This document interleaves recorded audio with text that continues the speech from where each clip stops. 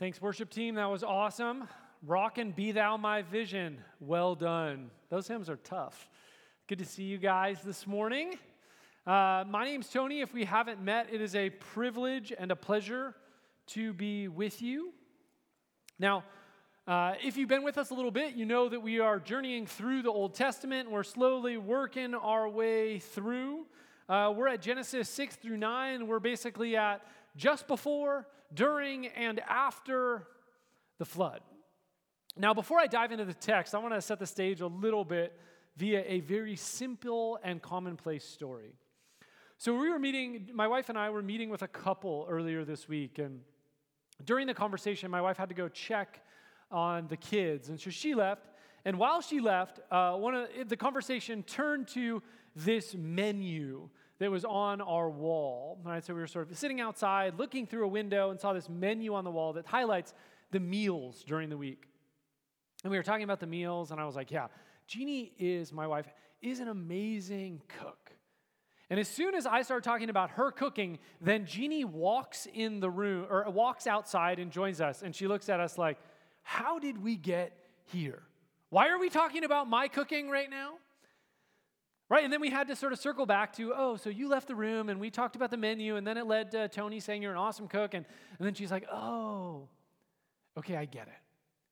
And I think we've all had that experience of leaving or walking into a conversation that is already in progress and being like, what is going on? The thing is, I think we underappreciate how often this happens when we flip open our Bible and we start reading. Instead of being out of the loop for a minute or two, we're out of the loop literally for a few thousand years. And so as we dive into Genesis 6 through 9, which is typically called the story of the flood, I want to help us sort of look at the text, but keep an eye to that original conversation that is going on between various flood stories in that part of the world, and how the Genesis story actually speaks into, challenges them. I've divided this sermon into multiple scenes. Scene 1. This is Noah. This is chapter 6, verses 9 through 12. Scene 1 begins with a reminder that things are not good. Verse 11. Now the earth was corrupt in God's sight, and the earth was filled with violence. Right? Clearly, this is not the world that God hoped when, in Genesis 1, he made everything. Right? He created humankind to bear his image. Right? And an image bearer means someone who represents your interests on earth. Humans are created to represent God and his kingdom on earth, and yet they turn to violence. Cain kills his brother.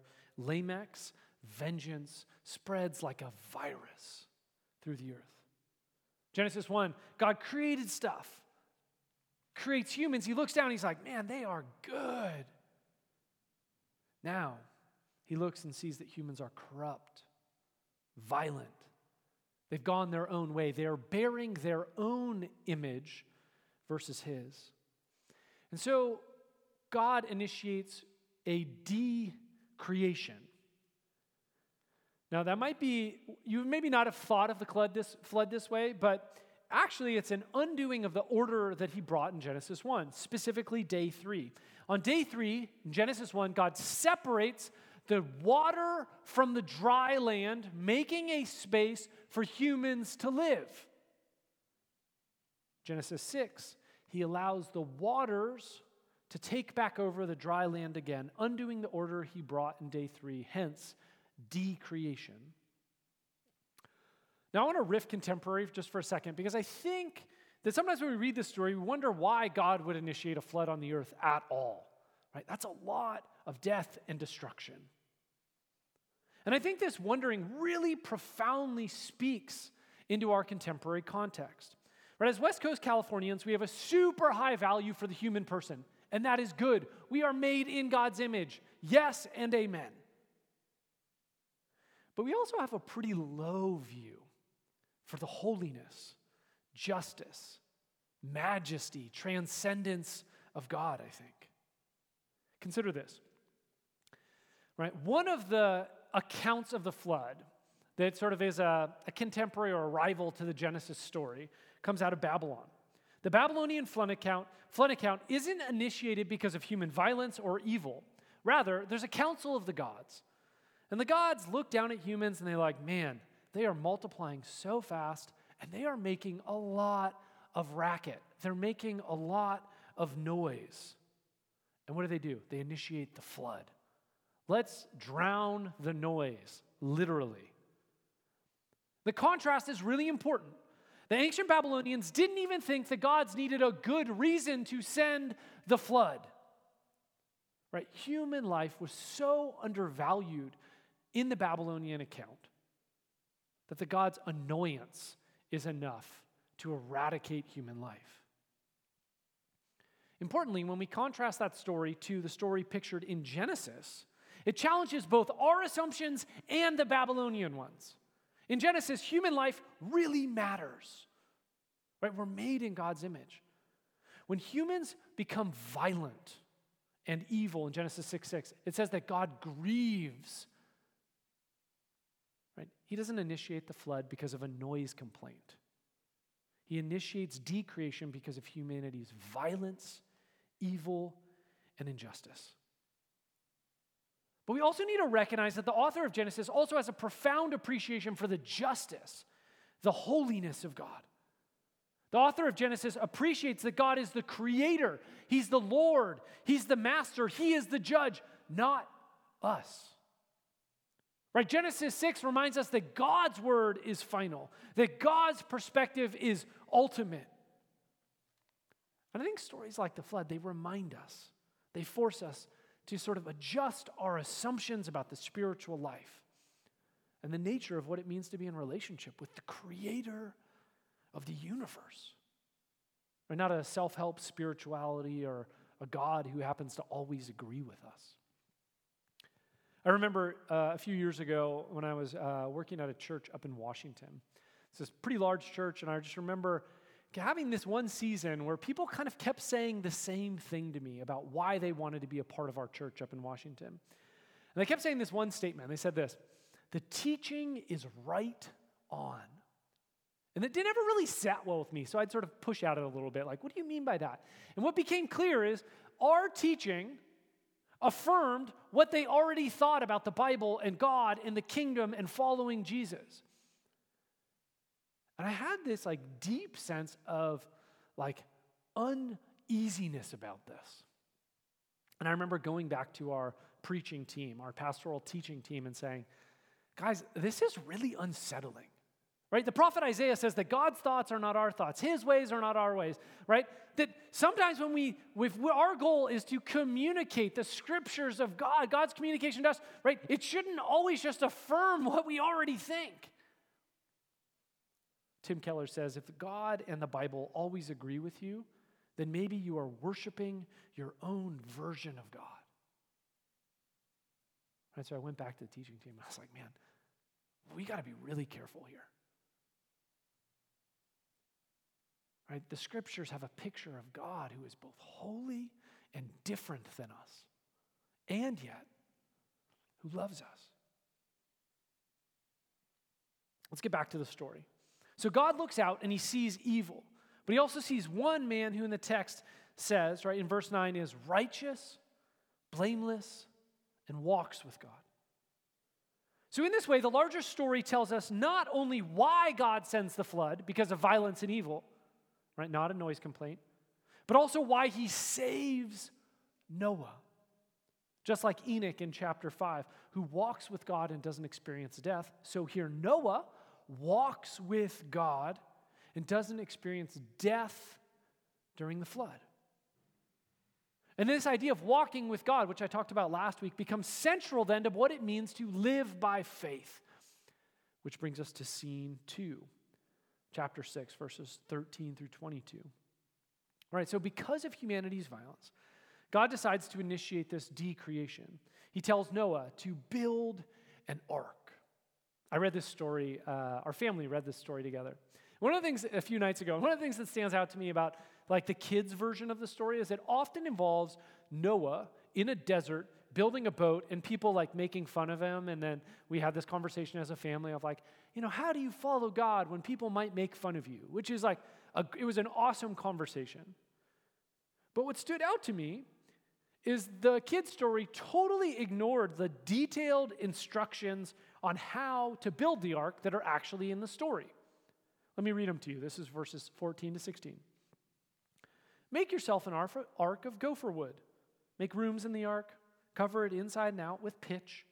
This is how you are to make it. Length of the ark, 300 cubits. Its breadth, 50 cubits. Its height, 30 cubits. Make a roof for the ark. Finish it to a cubit above. Set the door of the ark on its side. Make it lower, second, and third. Make it with lower, second, and third decks. Right? So you imagine Noah like, 300 cubits, which is about 500 feet, right? So, okay, I got to make it 500 feet long, 30 cubits high. Okay, I got to make it 50 feet high. I need a door here. Okay, pitch, this type of wood, right? He's following the instructions. Right, and then God tells him what animals are to enter, how many, and he gives him all these different details. Now, this is my question. Why do you think the author of Genesis gives these details in the Bible? Seriously, why? Why couldn't you just say, build a boat? Okay, I'll build a boat. Why give the detailed instructions? Many theologians think that God gives detailed instructions, not simply, right, so that we can build replicas. Now, I'm not anti-replica, I'm pro-replica. That God actually gives detailed instructions so that we can see thousands of years later, right, in our time, what it means to walk with God.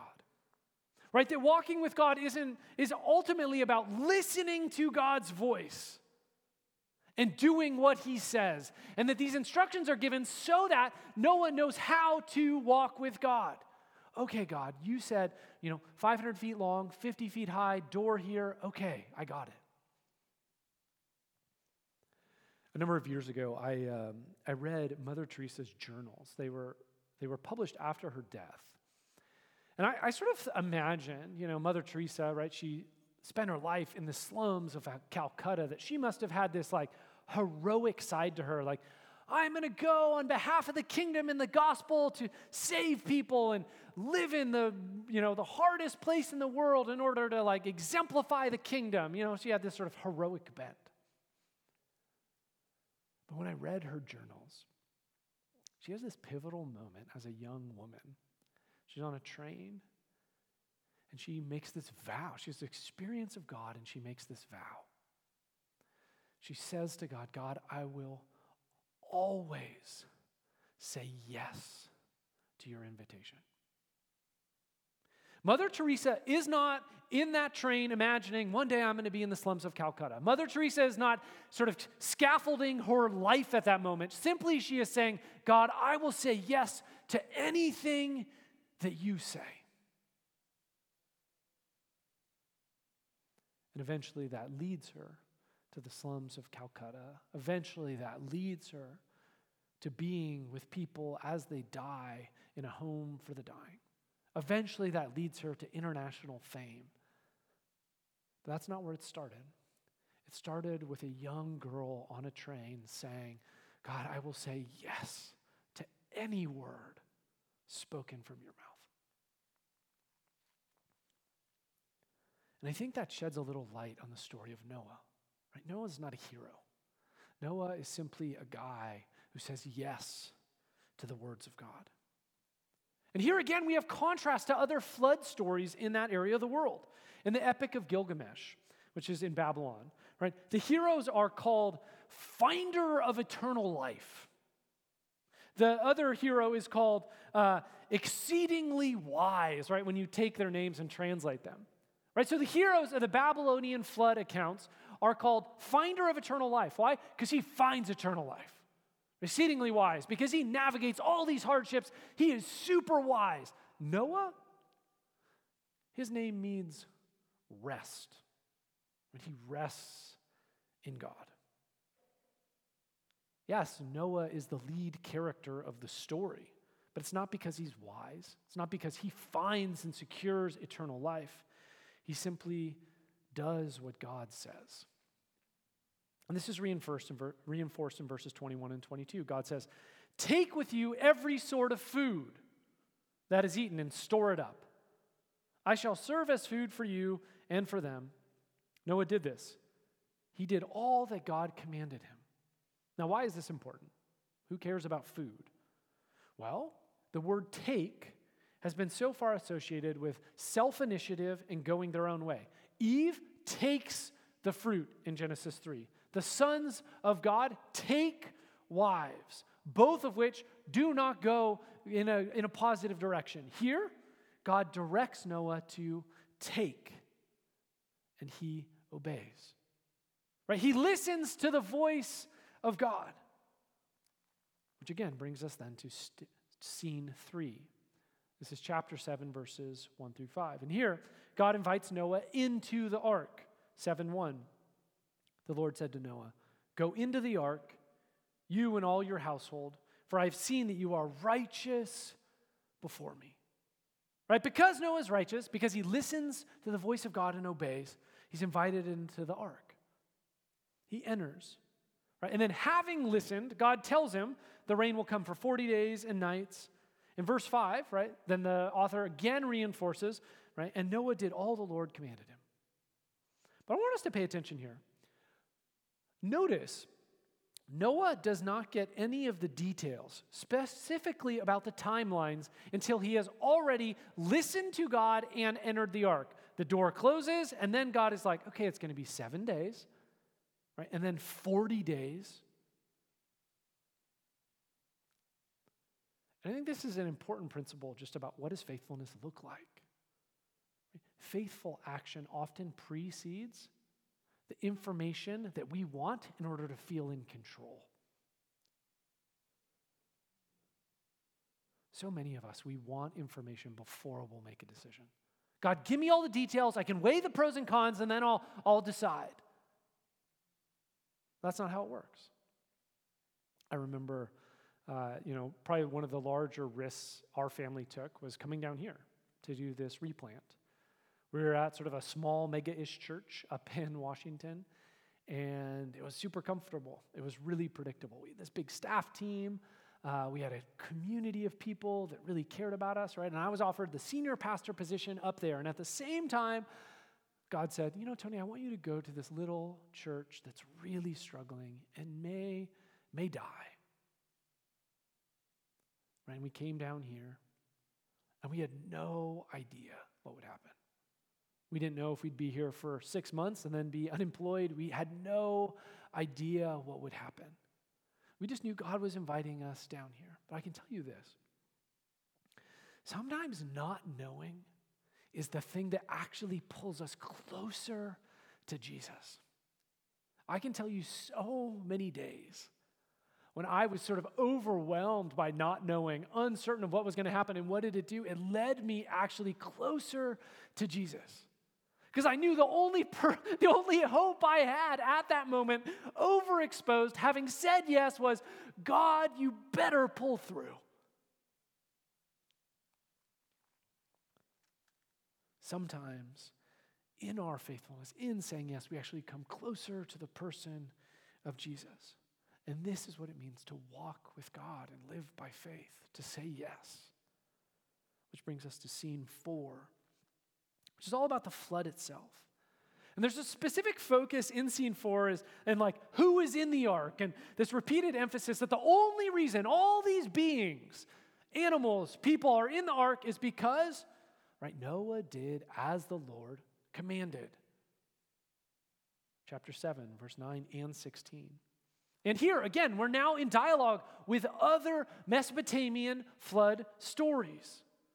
The Mesopotamian gods in their flood story are unable to control the flood they initiate. They start getting freaked out.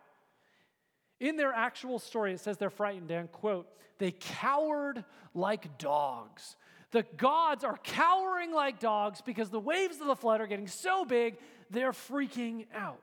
But not so the Hebrew God. He isn't scared.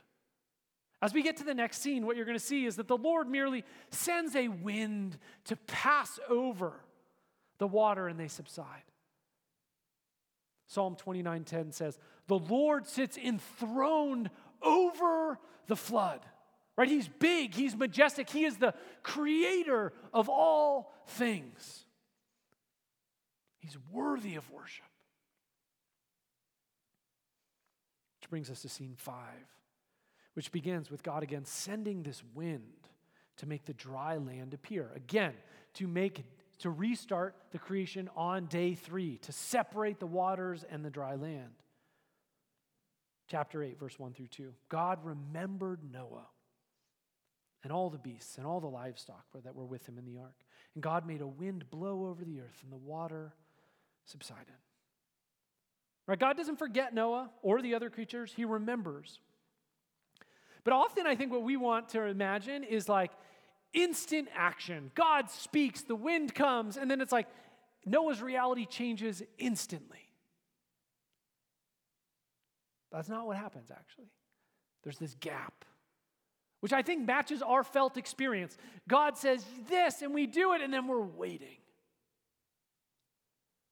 Ann and I were praying on Thursday afternoon right here, just for the church, and Ann was led to Psalm 27:14, which says, "Wait for the Lord, be strong and courageous. Wait for the Lord." We were just praying into it, and Ann was sort of drawn to this word strong that's sort of sandwiched between waiting. And we were talking about or reflecting and praying about, like, why is strong there? And as I've thought about it, I realized because it takes an unbelievable amount of strength and courage in order to wait, doesn't it? Isn't it a lot easier to just rush into action?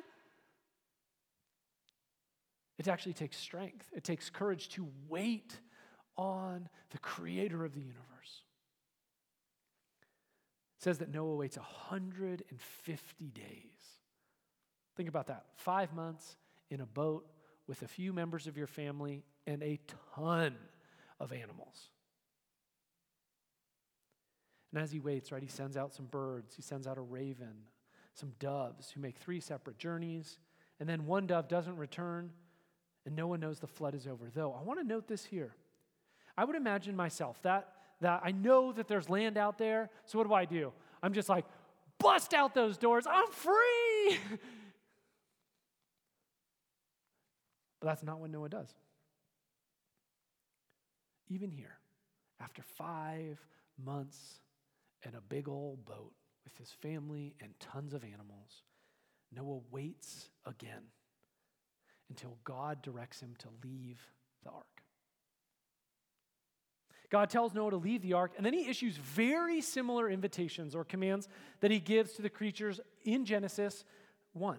Right? Go forth and multiply. And this is clearly meant to re-signal to the reader, right? This is a fresh start for the new creatures, right? The decreation is over, the recreation has begun. Which brings us to the final scene, scene 6, which is chapter 8, verse 20 through 9:19. Right, so the flood subsides, and Noah, right, as his first act in the world, worships God. Verses 20 to 21. Noah built an altar to the Lord and took out some of every clean animal and some of every clean bird and offered burnt sacrifices on the altar. And when the Lord smelled the pleasing aroma, the Lord said in his heart, I will never again curse the ground because of man, for the intention of man's heart is evil from his youth. It's pretty interesting, right? This whole time, Noah has simply responded to God's invitation, right? 300 cubits, 30 cubits, build the ark. Okay, I'm going to enter the ark. Should I leave? Okay, God, leave the ark. This is the first time in the story that Noah acts without God's direction. The flood waters subside. He's invited to leave the ark. And the first thing he does of his own volition is build an altar to worship God. Now, as the story comes to a close, a number of contrasts, again, with other ancient flood stories come to mind. So in the Babylonian creation stories, humans are created, right, to provide food for the gods. And so when the flood ends, right, in the Babylonian stories, it says, quote, the gods gather like flies around the sacrifice. Right, because in the Babylonian story, they also have a sacrifice that the gods smell. But these gods, they haven't eaten, for 150 days or whatever. And so they're starving. And they're like gathering around the sacrifice. Also, in the Epic of Gilgamesh, the gods are surprised to discover that any humans have survived. And then they start this massive argument about what are they supposed to do with these surviving humans because they're afraid that they're going to start making noise again. And when we read Genesis in light of these other flood stories, we start to see some of the things that make God, the Lord, different. Right? God makes humankind to be in relationship with him, not to be a slave. And the Lord in Genesis obviously has no rival either. Right? He doesn't share power with some other being. He is God Almighty. Right? He's not surprised to find Noah alive. And when he declares his covenant in verse 9, there's no one to challenge it. Right? His word is final. Verse 9:9. Behold, I establish my covenant with you and your offspring after you. 9:12. This is the sign of the covenant that I make between me and you and every living creature that is with you for all future generations. I have set my bow in the cloud, and it shall be a sign of the covenant between me and the earth. Right? And what's that covenant about? Back to chapter 8, verse 21. I will never again curse the ground because of man, even though the intention of man's heart is evil from his youth. All right, lots to say there. I want to highlight three things. First is this. It's really important that we recognize the evil in man's heart that precedes the flood follows humankind after the flood. The wording is almost identical in Genesis 6:5, right? The intentions of man's heart are evil. Flood, post-flood, God says in 8:4, right? The intentions of man's heart are evil from his youth. Right? The flood happens because of the evil in man's heart. And this exact phrase is repeated just before God makes a covenant. So God isn't going into this blind. He's not like happy after the flood being like, oh, it's perfect now. No, he sees the evil in the human heart. And yet, point two, he makes a covenant. He makes a promise to never destroy humanity again, to never initiate the decreation. And the sign of that covenant is a bow. I want you to do something for me for a second. Imagine a rainbow in the sky. Just kind of imagine it.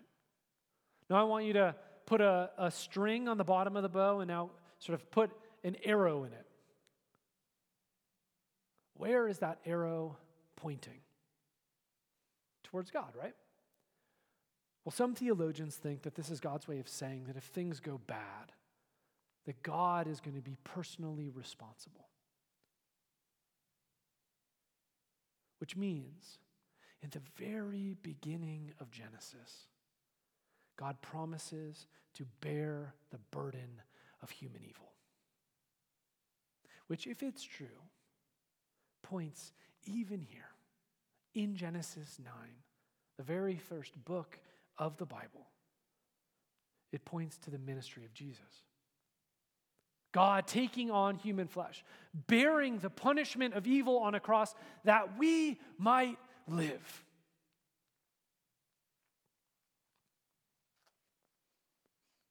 And when we contrast the Genesis story again with the Epic of Gilgamesh, what we see is the main character in the Epic of Gilgamesh, right? A Babylonian epic about the flood. After the flood, this main hero, he actually gets made immortal and joins the gods because he's so amazing. Not so with Noah. In fact, the story of Noah ends with this striking picture of Noah's imperfection. Now, Aaron and I will get more into this in Cutting Room Floor this week, but the basic idea is this. Noah drinks way too much, and it ends up not going well. And the point of ending the story like this is to point out and reinforce that God keeps his promises, even to broken people like Noah. And in the end, it's not Noah's faithfulness. It's not ours that is the key to the earth's salvation, right? God's faithfulness to the covenant is central. And what we'll see as we read the Old Testament is that the history of Israel is the history of failure after failure after failure. They do not faithfully live in accordance with the covenant or as image bearers of God. Instead, right, God will take on flesh and save humanity through the person of Jesus. Right, the story of the Bible isn't a story of human heroism, but God's faithfulness to the covenant that takes on its purest and most profound shape in the life and death and resurrection of Jesus of Nazareth. And the question is, okay, that's the story of the flood. How does it sort of make sense in our everyday life? I have two things I want to emphasize. One is just this idea of saying yes. I mean, in the story, Noah says yes to some very specific invitations. It's not like theoretical. I was talking with Aaron this week, and we were talking about how, and he was sort of in particular talking about how we live in an age where people, quote unquote, resonate with certain truths and ideas. Like you hear a politician, oh, I resonate with that politician, right? Oh, I resonate with that social media post, or a preacher who's saying, yeah, I really resonate with that. Like it's sort of like, I like how it sounds. I like how it makes me feel. Maybe it affirms what I already think. But what's super clear in the story of Noah is that Noah doesn't just resonate with God. This is my Noah voice. God, I totally am into this flood thing. That's a good idea. An ark? Oh, I love it. Great idea. Or God, I don't really like where this is heading. This is my other Noah voice. God, I don't really like where this is heading. I don't really resonate with your plan. Instead, what do we see? Noah actually hears the speaking voice of God asking him to do things, and he obeys. And I guess my question for you this morning is this. Right? Do you resonate with God? Or do you actually listen to him and obey his voice? I've been trying to wrestle with this personally. So I've noticed this pattern in my life. Sometimes in the morning, I feel this pressure to get going. Maybe I feel a little overwhelmed by all the tasks I have, or I feel anxious by it. So I feel this sort of internal pressure, this sort of need to dive in and get stuff done as a way to deal with my feeling of overwhelmed or anxious.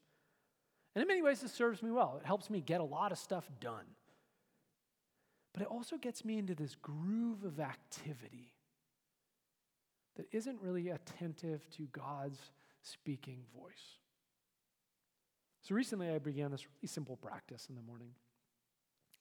Like usual, I just sort of open up the scriptures. Right now I'm reading through Luke, and I just read a small chunk of the gospel. And then after, I just set a stopwatch for 10 minutes, and I just sit in silence in the presence of Jesus. And I listen. And if my mind starts drifting to all the things I have to do in the day, right, I just quote Psalm 46:10, "Be still and know that I am God." I just say, be still. The truth is, there's nothing really new or revolutionary about this. Right? And then at the end, after 10 minutes, my little alarm will go off, and I'll say the Lord's Prayer. I'll just say, God, just pray, the Lord's Prayer, that my will on earth, that his will on earth would be done, right, through me.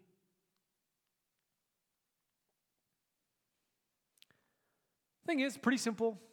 It does a few things, though. One, it breaks the power for me to act and to move. It forces me to slow down. Second, it puts me in a position where I could listen to Jesus' voice if he has something to say to me. And three, even if Jesus doesn't say anything, I get to just sit with him for a little bit. Sometimes he tells me to pray for someone. Sometimes he tells me to reach out to someone. I've started to call it sort of my daily practice of availability. Just making myself available to the speaking voice of Jesus. Just saying, hey, I'm here. I'm listening. As a church, very early on, we established this acronym called ABLE. It's kind of like our discipleship acronym. A stands for attend. Make a little time each week to attend to the presence and the voice of God. That's what I'm trying to do. Attend. B, bless someone inside and outside the church. L, learn from the scriptures. E, eat with someone, right? Which is really about food, but really about being present to people. Right? So what I'm trying to do is combine A and L, attend and learn. And then my hope is that God will invite me to bless people. God will give me people to spend time with.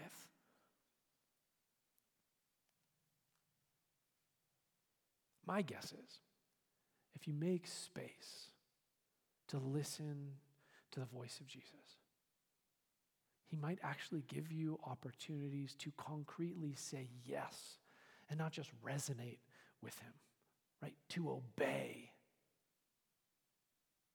Now, I totally get it, though, if you're like, holy cow, I have no idea what to do. You're like, I listen to God, seriously? Well, you're in luck. So Kathy Pope's been doing these groups called Listening Practice. And if you are interested in learning to listen, she's forming little pods of people, and they're trying to figure out how to listen to the voice of God together. So email me, email Aaron, email Kathy. We'll get you connected to her if you want to learn to listen to the voice of God in community with others. I think this is a great opportunity. The second thing I want to talk about is sort of God as creator and Lord. I mentioned this earlier. God says through the prophet Isaiah, my thoughts are not your thoughts. Neither are your ways my ways, declares the Lord. For as the heavens are higher than the earth, so are my ways higher than your ways. My thoughts higher than your thoughts. And I guess I just wonder, how do you feel about that? Do you actually trust that God's ways and God's thoughts are better than yours? We live in an age that loves to deconstruct. We live in an age that loves to undermine authority. And honestly, authorities and peoples in power have done some pretty horrible things throughout time, totally. And yet, the scriptures declare that God is good and loving and powerful and mighty and Lord. And I think stories like the flood, what they do is they uncover some of our assumptions about who God is. So pay attention right now. Think about the flood story. What does it do in you? Do you feel yourself kind of leaning back from God? Do you find yourself leaning in? Do you find yourself kind of like a little gristly and upset? Like, God, why, a little grumbly? Like, why would you do that? Or do you find yourself kind of like, God, I want to trust you? How do you find yourself responding to the story? This is the thing. This is not an abstract exercise in theology. Like, oh yeah, God is sovereign, Oh, I think he's more imminent in the person of Jesus. That's not the point of this. This is the point. How we imagine God fundamentally shapes our discipleship. If a rabbi is walking by you and he says, follow me, do you say this to him?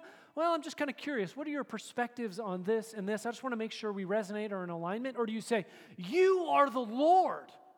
You are the master. You are the creator of heaven and earth. My job is not to interrogate you. My job is to say, yes, master. Thank you, Lord. You are the potter. I am the clay. You are the creator, and I am the creature. How we see God fundamentally affects whether and how we follow him. This is why it's worth taking some time to sort of figure out in us. Where does our heart go? Where does our mind go when we think about the bigness, the majesty of God? Particularly when it comes to things like the flood, which we look at and we're like, I don't really like that. Super practical experiment to try. Right, we're talking about walking with God. So why don't we take that from a theory to a practice? Why don't you this week walk with God? Literally, go for a walk.